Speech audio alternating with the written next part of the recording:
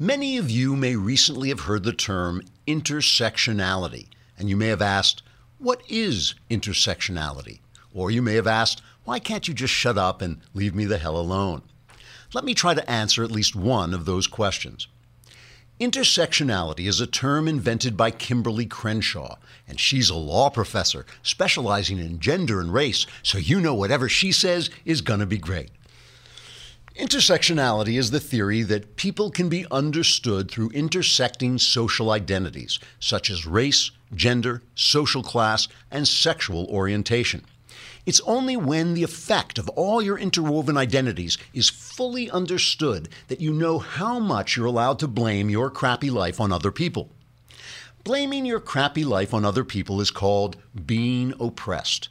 And being oppressed gives you the right to shout stupid stuff while wearing a pink hat that makes you look like a complete idiot.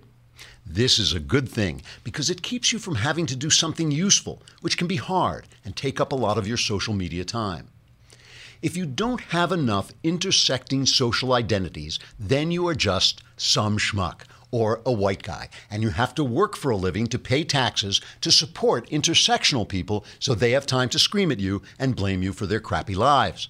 Now you may say, well, wait, in America, people aren't really oppressed very much, and they can improve their lots by rising above the dysfunction in their communities in order to live productive lives. These are called facts, and under the rules of intersectionality, people using facts are fascist and can be assaulted by intersectional people wearing balaclavas and carrying sticks.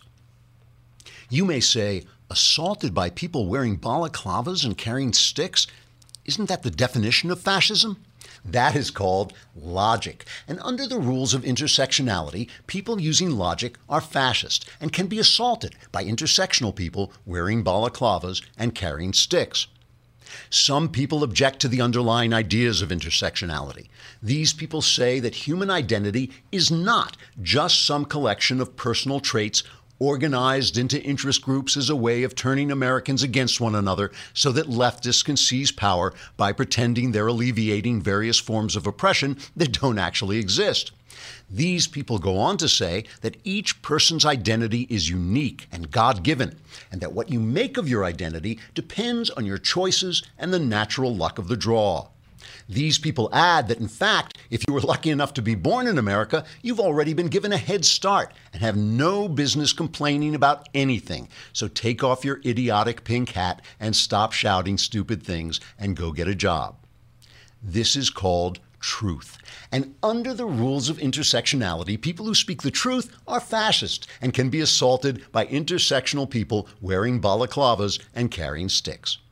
So now you understand. Intersectionality is a new and original way of weaving together facts, logic, and truth and beating them to death. Trigger warning, I'm Andrew Klavan, and this is The Andrew Klavan Show. I feel hunky-dunky, life is tickety-boo. Birds are winging, also singing hunky-dunky-doo. Ship-shape, tipsy-topsy, the world is zippity-zing. It's a wonderful day, hurrah, hooray! It makes me want to sing. Oh, hurrah, hooray! Oh, hooray, hurrah! All right, the great Andrew C. McCarthy is going to be with us at about. Can we stay on Facebook maybe and let everybody? All right, let's say stay. We'll stay on and let you folks on Facebook see Andrew McCarthy. What's that? They don't deserve it. They don't deserve it. Yeah, so because you haven't paid your lousy $8, but we want. He's one of my favorite political writers. Just a great writer, great guy, great insights into Islam and into the law and into all this Russian stuff and the hacking. Really knows what he's talking about. So we're looking forward to having him. And if you want to come over to thedailywire.com and subscribe. I should be clear about this. I sometimes say if you subscribe, you get a free gift, but you have to subscribe for an entire year, right? It's still a lousy $8 a month, but you sign up for the whole year, and then this is the last day you can get the Arroyo. We are giving you away a movie, the Arroyo. Good stuff about the border wars. Tomorrow is the mailbag. Let me tell you a story about the mailbag. I got to tell you this. I got a letter from a guy named Ryan, and I asked his permission to tell the story. He was having romantic problems with his girlfriend, very serious problems in the sense that he thought it was time that they tied the knot, and she wasn't sure, and she wanted to wait a long time, and he was really, really confused about this. and he's a college guy, and he can't afford the lousy $8 a month to subscribe to the Daily Wire, so he can't send his question into the mailbag, though he had a question, how do I deal with this situation? So he prayed, which is also works. Okay, something, like you can go to the mailbag or you can go to God, and sometimes those both are good answers. So Ryan prayed for guidance, turned on the show, heard the mailbag, and I answered the exact question that he had sent to me from a guy named Ryan. He put the advice we gave him into effect, and now he has cleared up the problem with his girlfriend, and everything is going really well. He wrote me a letter. It was called I can't remember, the conveyor of God, or an instrument of God, something like that. So that's what we're offering you on the show. We're not making any big offers. We're just saying we're instruments of God, and if you ask our questions, we will solve all your problems. That's tomorrow. So get your questions in today for the mailbag, and we will answer them, guaranteed to change your life, possibly for the better. All right. So we have a saying here on the Andrew Klavan Show: anger is the devil's cocaine, and everybody hates the saying. Everybody gets angry when I say this because anger is the devil's cocaine. All right. Now, if you have any friends, I'm a writer, so I know a lot of addicts, okay? A lot of writers are drunks and they drink too much and all this stuff. If you have any friends who are addicted to anything, from coffee to whiskey to cocaine or whatever, you know that if you have ever, as a friend, gotten between them and the thing that they are addicted to, their entire personality changes like that on the spot, and they become enraged. So you have a friend, he's jovial, he's funny, but he drinks too much, One day you say to him, maybe you ought to cut back the drinking. Suddenly the joviality is gone and you stink. You are the worst, just do not get between. So when you get between angry people and their anger, they get angry, because anger is the devil's cocaine. And the problem with anger is people say, well, my anger is righteous. And it may well be. There's perfectly righteous reasons to get angry, but anger can be righteous, but it's not righteousness. And the problem with anger, and the reason I say it's of the devil, is that it convinces you that you're right. It makes you feel like when you're hating that guy on the other, you feel like you are so good. You are so, and it's obviously a problem on the left because anger is all they've got now. They have no policy, solutions or anything like that. So they're just out there screaming. But if you listen to their chants, they're completely irrational. And they've got those pink hats on and they're shaking. And we're oppressed. You say, well, how are you oppressed? Well, look at me. I'm wearing a pink hat and standing in the street. It's like you think well, you don't have to actually be doing that. But there's also anger on the right. I have to play this little piece of Alex Jones. Alex Jones, who is the Keith Olbermann of the right. I mean, he is this is Alex Jones. And, this is a guy the president reputedly likes, This is Alex Jones reacting to some left-wing political satire from Alec Baldwin. Okay, Alec Baldwin makes some jokes on SNL. This is Alex Jones' reaction. Alec Baldwin thinks he's a tough guy. I challenge him $1 million, the charity he wants, to get in the ring with me. Bare knuckle. You coward. You think you're a tough guy messing with little cameraman people. You frickin' bully. You coward. I hate you. My listeners hate you. And remember that scumbag forever. We're going to defeat this anti-human scum. We're going to wreck their world. Now, I just want to remind you, this is the host of the Match Game we're talking about, okay? I mean, Alec Baldwin is a left-wing loudmouth. It's not illegal in this country, You can be a left-wing loudmouth actor. They're all all the actors are left-wing loudmouths.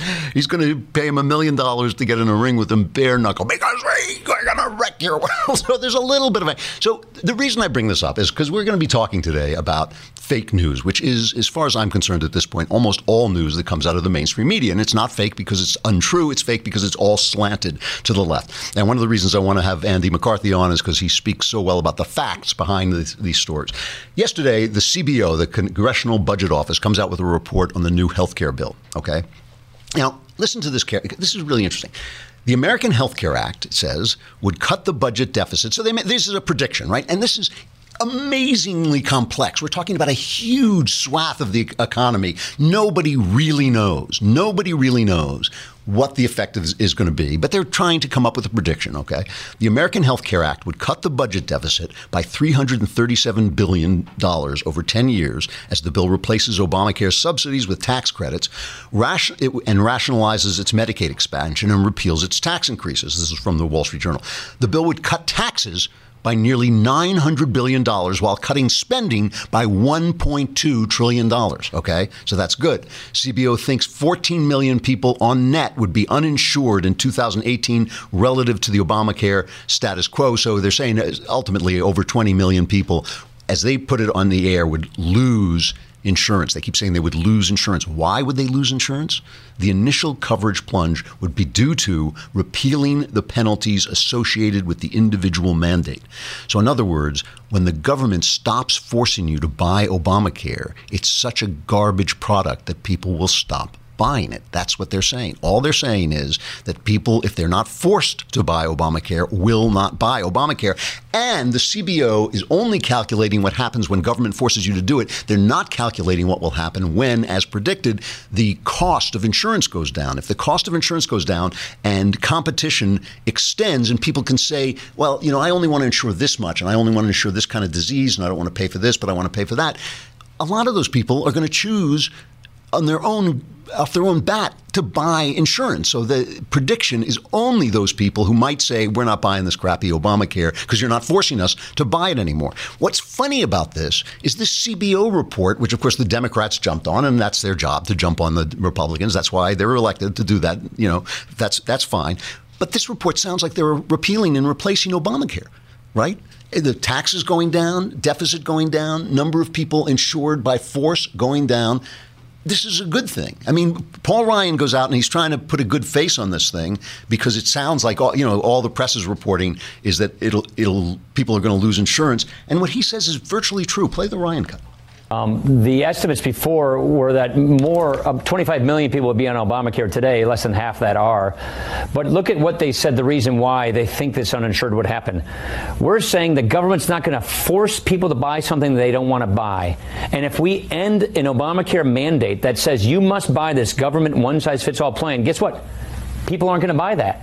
So, of course, they're going to suggest that if we're not going to make people do something they don't want to do, they're not going to do it. That's really what's behind this. What I'm encouraged is once our reforms kick in, what the CBO is telling us is it's going to lower premiums. It will lower premiums 10%. It stabilizes the market. It's a $1.2 trillion spending cut, an $883 billion tax cut, and $337 billion in deficit reduction. So, of course, the CBO is going to say, if you're not going to force people to buy something they don't want to buy, they won't buy it. But at the same time, they're saying our reforms will kick in and lower premiums and make health care, therefore, more accessible. And by the way, Brett, I just want to say one more thing, then I'll stop talking. This is just part one of a three-part plan, and that's why I'm excited. Just this, they say, lowers premiums, stabilizes the market, gives people more choice and freedom. That is a fair interpretation of this thing. And, you know, people say I'm too easy on Ryan, but remember, Ryan doesn't have to just deal with conservatives. He has to deal with a large swath of moderates who have said to him, we will not vote if we have to go back and tell our constituents that they're going to lose insurance. And people hearing this, and they're hearing it on CNN, you know, think, oh, we're going to lose insurance. Now, here's the point, okay? This is a complicated bill. It's a complicated issue. We don't all know what's going on, and people start to use phrases like, "Oh, it's Obamacare light," and this, and they gin up your anger, and so people aren't sure what they're hearing. But I just want to just show you how this is being covered. Listen to CNN covering this story, how everybody's going to lose their insurance. This is the CNN on Ryan Care, number 6. It is estimated that 15 million Americans potentially will lose their health care coverage over the course of 10 years under this new plan. Republicans anticipating this are already trying to downplay this potential. House Speaker Paul Ryan can't answer how many Americans will lose health care coverage under his plan to replace Obamacare. At home, have you heard any Republicans say nobody will lose coverage under this plan? I promise. If you haven't, there's a reason. All right, they're going to lose it. They have no answers. You're going to lose your plan. You're going to lose your health care. You're going to listen to the way they covered Obamacare. So help me, I am not making this up. This is CNN covering Obamacare when it was still being debated.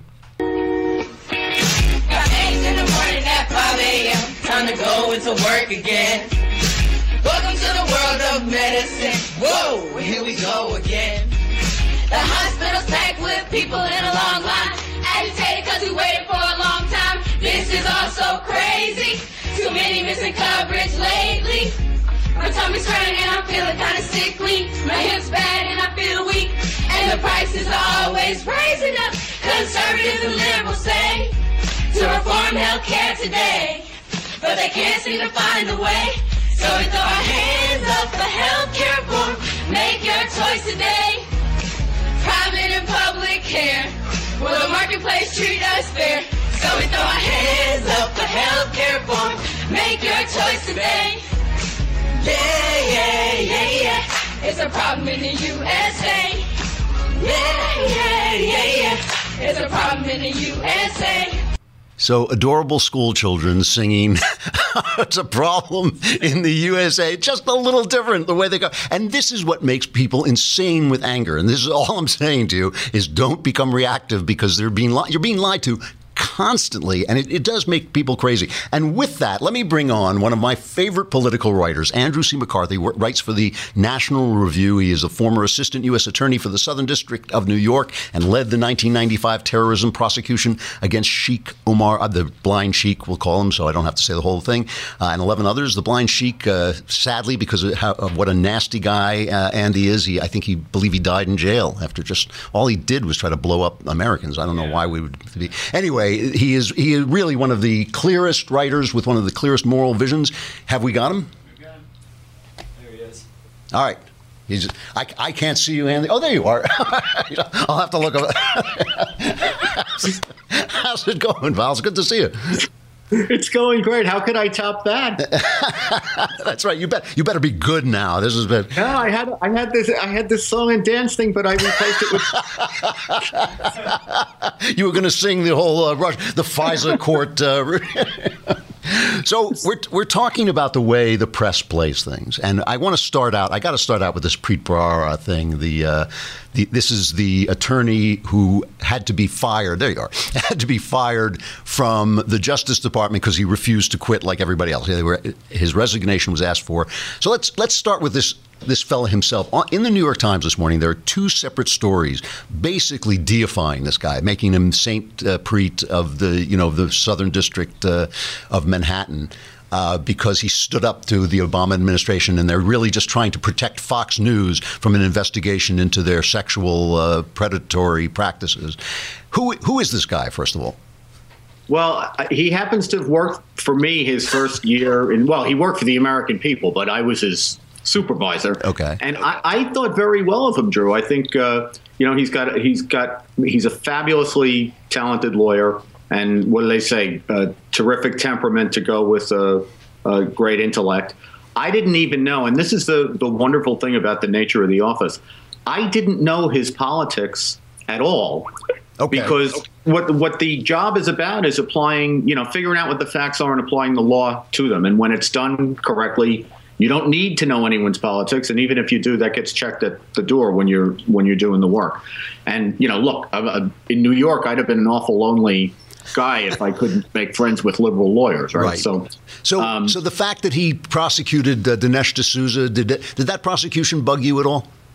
It did. Yeah, I think that his tenure will be remembered well because, for the most part, he, especially in the political corruption area, which is where he made his mark, he tended to follow the evidence wherever it went. Okay. And, if either party ended up in the trick bag, that's the way it went.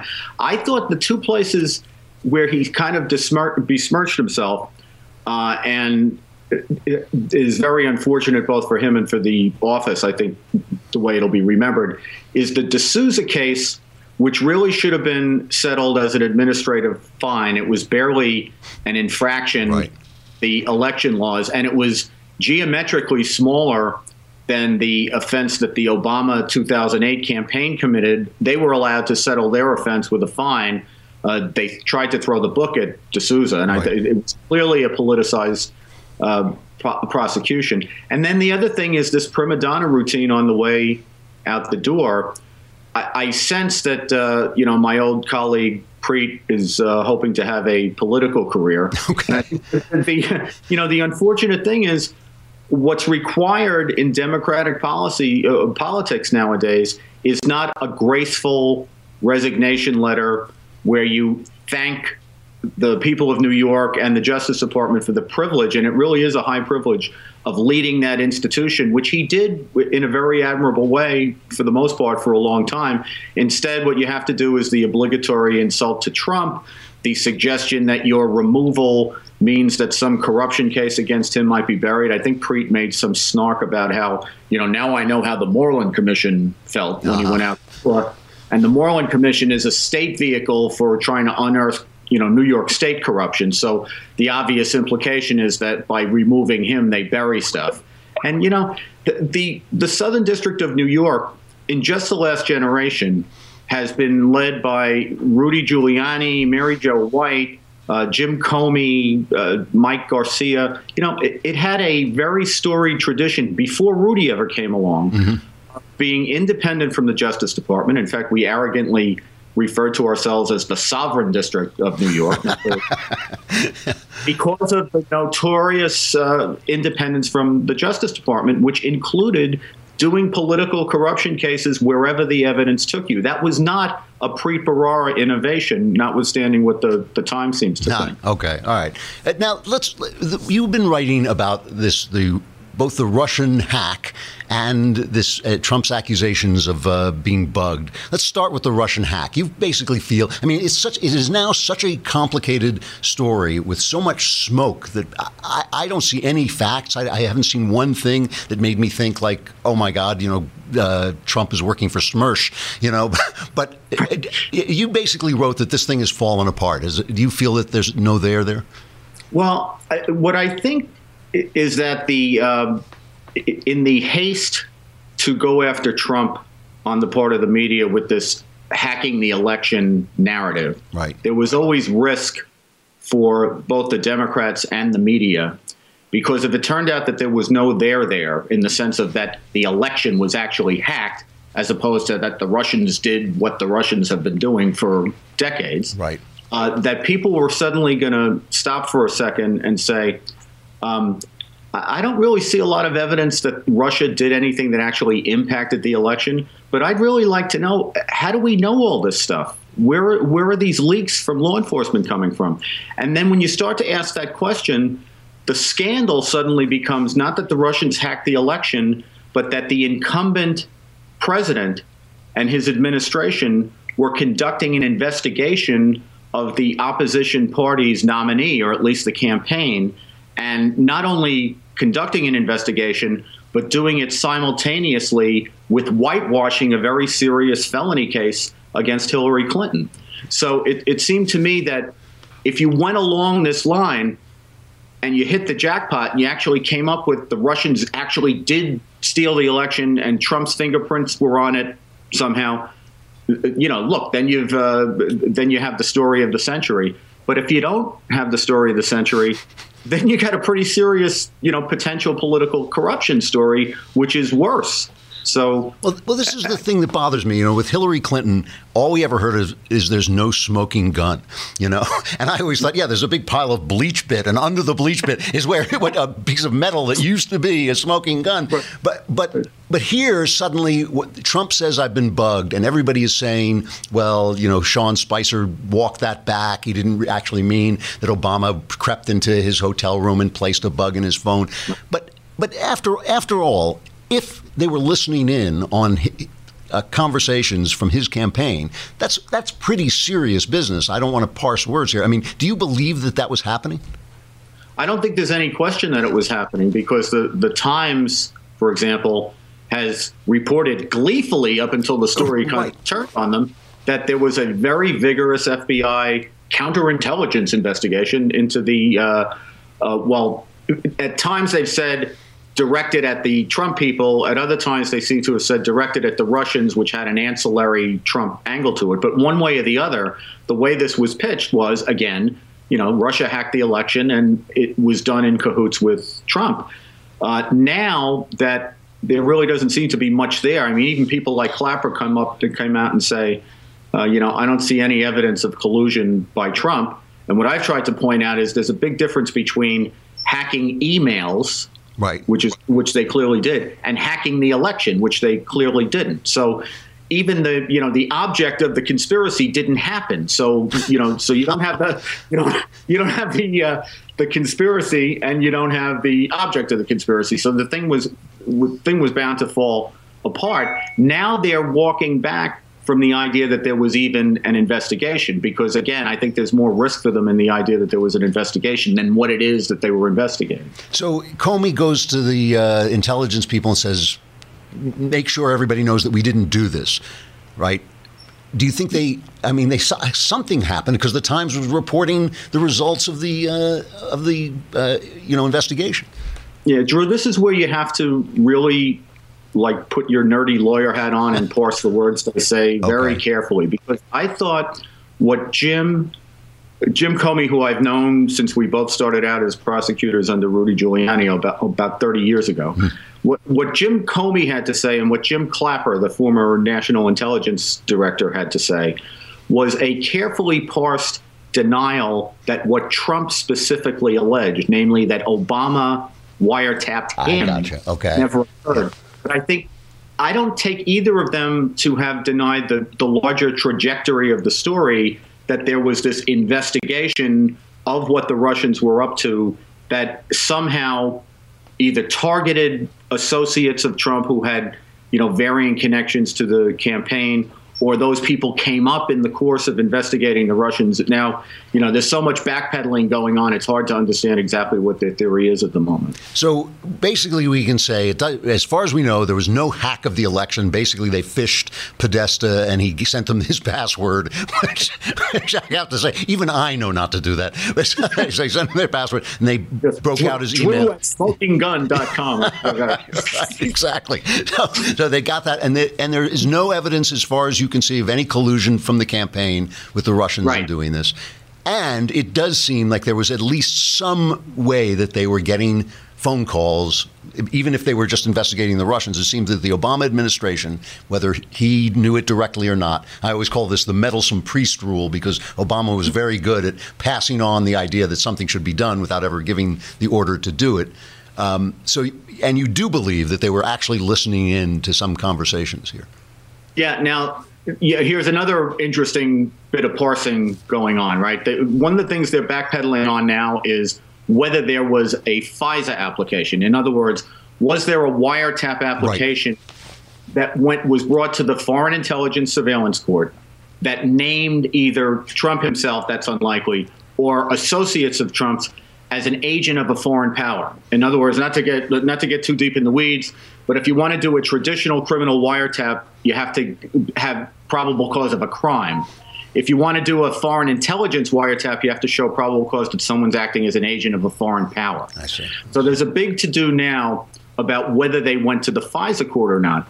And what I try to point out in a column on Monday is that may all be a head fake, because the way that we do intelligence now, the way the NSA does it, in addition to targeted wiretaps on people who you say are agents of a foreign power, we also have the NSA doing very generalized, non-particular wiretaps or surveillance sweeps that pull in information about 193 different countries based on over 1,000 what are called intelligence requirements that are set by the executive branch.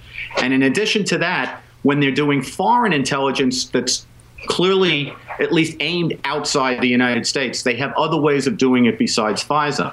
So they're taking in millions of communications in their database, and what inevitably happens is they capture thousands of Americans, including Americans talking to Americans in the United States, if they're either talking about foreign people who are under investigation or there's some foreign intelligence reason for it.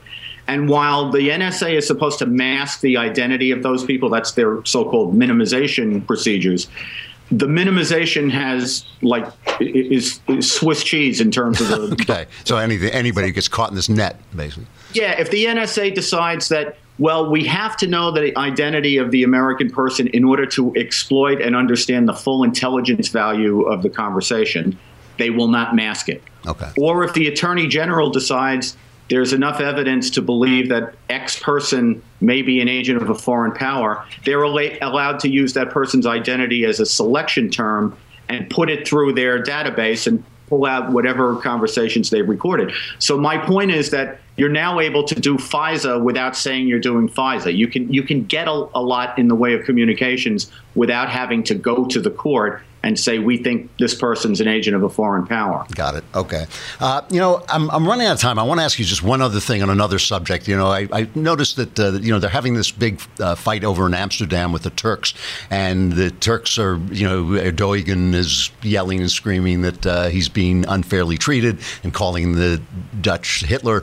And Steve King, Congressman King, got in trouble basically saying, we can't increase our own population using other people's babies and all this stuff. You became really educated in Islam and in Islamism while you were prosecuting the blind sheik. One of the reasons I feel that Trump got elected is that people got sick and tired of this idea that they were being bad guys by questioning whether Islam is a perfect fit with Western values, okay? But every time I've heard you speak on this, you always speak in a very measured way about this. What do you think our approach should be to this? I mean, I don't want to yell at patriotic Muslim people. I don't want to bother people how they pray. Nobody does, I don't think. But something really does bother me here about this onslaught of people with a value system that just may not fit with ours. Does that bother you? It bothers me a lot, but I think the problem that we have wrapping our brain around this, and it's been the same problem for 30 years, is that the challenge came to us as a terrorism challenge, and that was the way that we understood it. So the bright line that we imposed at the beginning between who was a moderate and who was someone to worry about was terrorism. And what we have assiduously done in all these years is put our head in the sand about the ideology that fuels the terrorism, which is really, I call it Sharia supremacism. Other people have different ways. Radical Islam is kind of the general catch-all. But I think Sharia is the thing to look at, Drew, because that's what both the terrorists and the non-terrorist Islamists want to impose on not only their own societies, but on Western societies. So to me, the bright line is, if you're a Muslim, but you're pro-Western, pro-constitutional, and you don't want the state run under Sharia strictures, then we not only open our arms to you, we actually have to have a lot of gratitude to those people, because they not only fight in our military. Without those patriotic Muslims, we wouldn't have been able, for example, in my case in the 90s, have infiltrated the blind sheikh's cell and prevented a terrorist act that could have killed tens of thousands of people. On the other hand, if you are an Islamist and you want to supplant American democracy and civil liberties with Sharia, which is a repressive, discriminatory, and in some particulars, a cruel system, we may be very grateful that you don't want to blow up a bridge to bring that about, but you are not a moderate, and we shouldn't treat you as a moderate. And if you're an alien, I think that we have to be able to vet for that in terms of bringing people into the country. And we should understand that we're not talking about religion. We're talking about political ideology with the veneer of religion. We don't want to give Muslims who are simply spiritual Muslims in the United States a harder time. I don't want to know any more about their religion than I want to know about anyone else's religion. But we have a long history in this country of dealing with totalitarian ideologies that want to supplant our Constitution. And until we understand Sharia supremacism as that, rather than as religion, I think we're going to continue to chase our tails this way. Is this kind of clarity is why I come and read you at the National Review? Andy, thanks a lot. I will see you in a couple of days in Washington. It's great to have you. Thanks. Looking forward to it. Hi, bye-bye.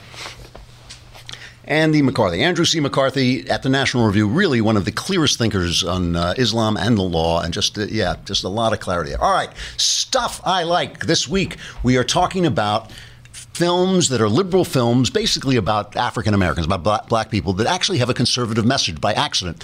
And I want to talk about Fences. Yesterday I was talking about Get Out, and when I saw Get Out, there were previews, and the way they do previews is they try and think people who are interested in this film might be interested in that film. So if you go see an action film, you see action previews. If you see a drama, you see drama previews. At Get Out, which is a horror film that I think anybody might like. I mean, there should be no racial ticket at the door. It's got a black star, and it has racial themes, but it's a horror film with interesting American themes. They played a preview for a film called Girls Trip, which is a bawdy, which is the polite way. It's filthy. It was disgusting. It was like a bunch of girls, all of them black, go off on a trip, and it's their sex life, and it's like bridesmaids and all this stuff. But it was just even the preview, they had to give a preview a red R-rated sign because even the preview was so filthy.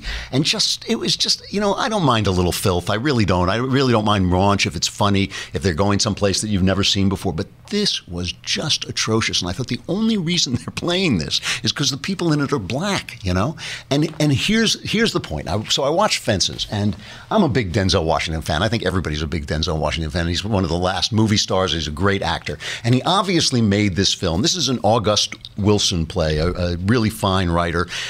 Wilson died 12 years ago. He died in 2005. But he wrote the screenplay before he died. And I think Denzel Washington wanted to get his performance on screen because it's a performance for the ages, okay?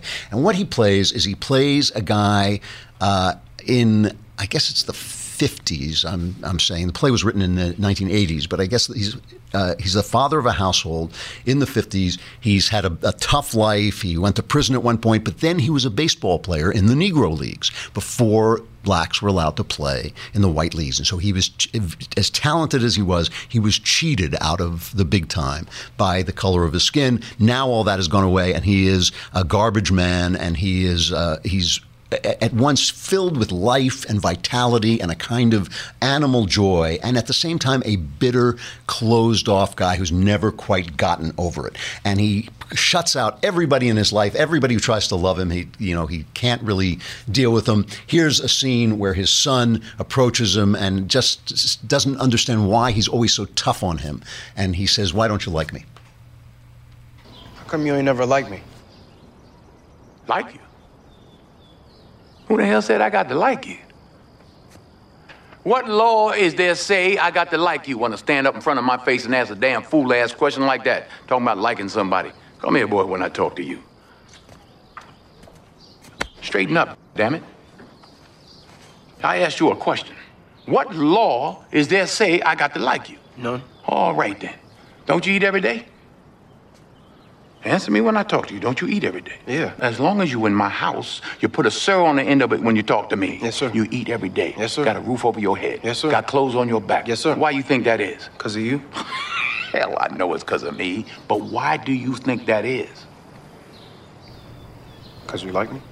It's just a great scene, and he's just a tough father, tough husband to be married to, and all this stuff. But he does bring this life and joy. So I'm watching this thing, and first of all, what I'm thinking is, God, he reminds me of my father in certain ways. And then I realize he reminds everybody of a certain kind of father. If you follow American playwriting literature, Arthur Miller's Death of a Salesman, which obviously August Wilson, he's obviously writing out of that tradition. Death of a Salesman, Long Day's Journey into Night by Eugene O'Neill. This American character of a father, because America has, or had at least, this wonderful social mobility, and because each generation did better than the last, fathers were faced with sons who were going on to become more than they were. And that made them reflect back on their lives with a certain amount of bitterness. So, somebody says, at one point to Denzel's character, somebody says, well, you were in the Negro Leagues before. And he says there shouldn't have been any before. And of course, that's true, but this is the way life is. And especially in America, the very fact that things improve in America means people are stuck with a life that happened before that improvement, if you understand what I mean. In other words, he might have taken a different attitude and said, oh joy, my son is going to get to live in a world that I didn't get to live in. But instead, he's stuck in his own bitterness. And, you can't blame him, but he's stuck in his own bitterness and his rage and all this. And he takes it out on his son and actually thwarts his son in many ways, basically because he doesn't want him to be better than he was. And this is a classic American story. And so when I say that there's a conservative message in here, what it it is. The message is simple. We're all exactly alike. I mean, people are exactly alike. You put them in the same situation, and they will have a lot of the same emotions. The father in Fences is the father, the Jewish father, essentially, in Death of a Salesman. He doesn't say he's Jewish, but he essentially is. He's the Irish father in Long Day's Journey into Night. He's any father who got caught in that assimilation process where he was the guy who didn't quite make it because the assimilation hadn't happened yet, and he has to watch his son go on and do more or do less than he did because of who he was. And it's a beautiful American play. It's a spectacular performance by Denzel Washington. Viola Davis, of course, is a great actress, but there's something about what Denzel is doing here that is just like an unbelievable piece of acting. It's kept from being a great movie by the fact that he never gets outside the play. You know, he can't quite beat the play. It's still a play, basically, but still, it's a wonderful performance, really worth watching, and really moving in the sense that he's everybody. You know, it's like the race thing is incidental to the truth of the play. All right, the mailbag tomorrow. Get your questions in. We are the. Hey, it's not us. We're just vehicles of God. I am joking, by the way, but we will answer your questions, and our answers will change your life potentially for the better. I'm Andrew Klavan. This is the Andrew Klavan Show. We'll see you tomorrow.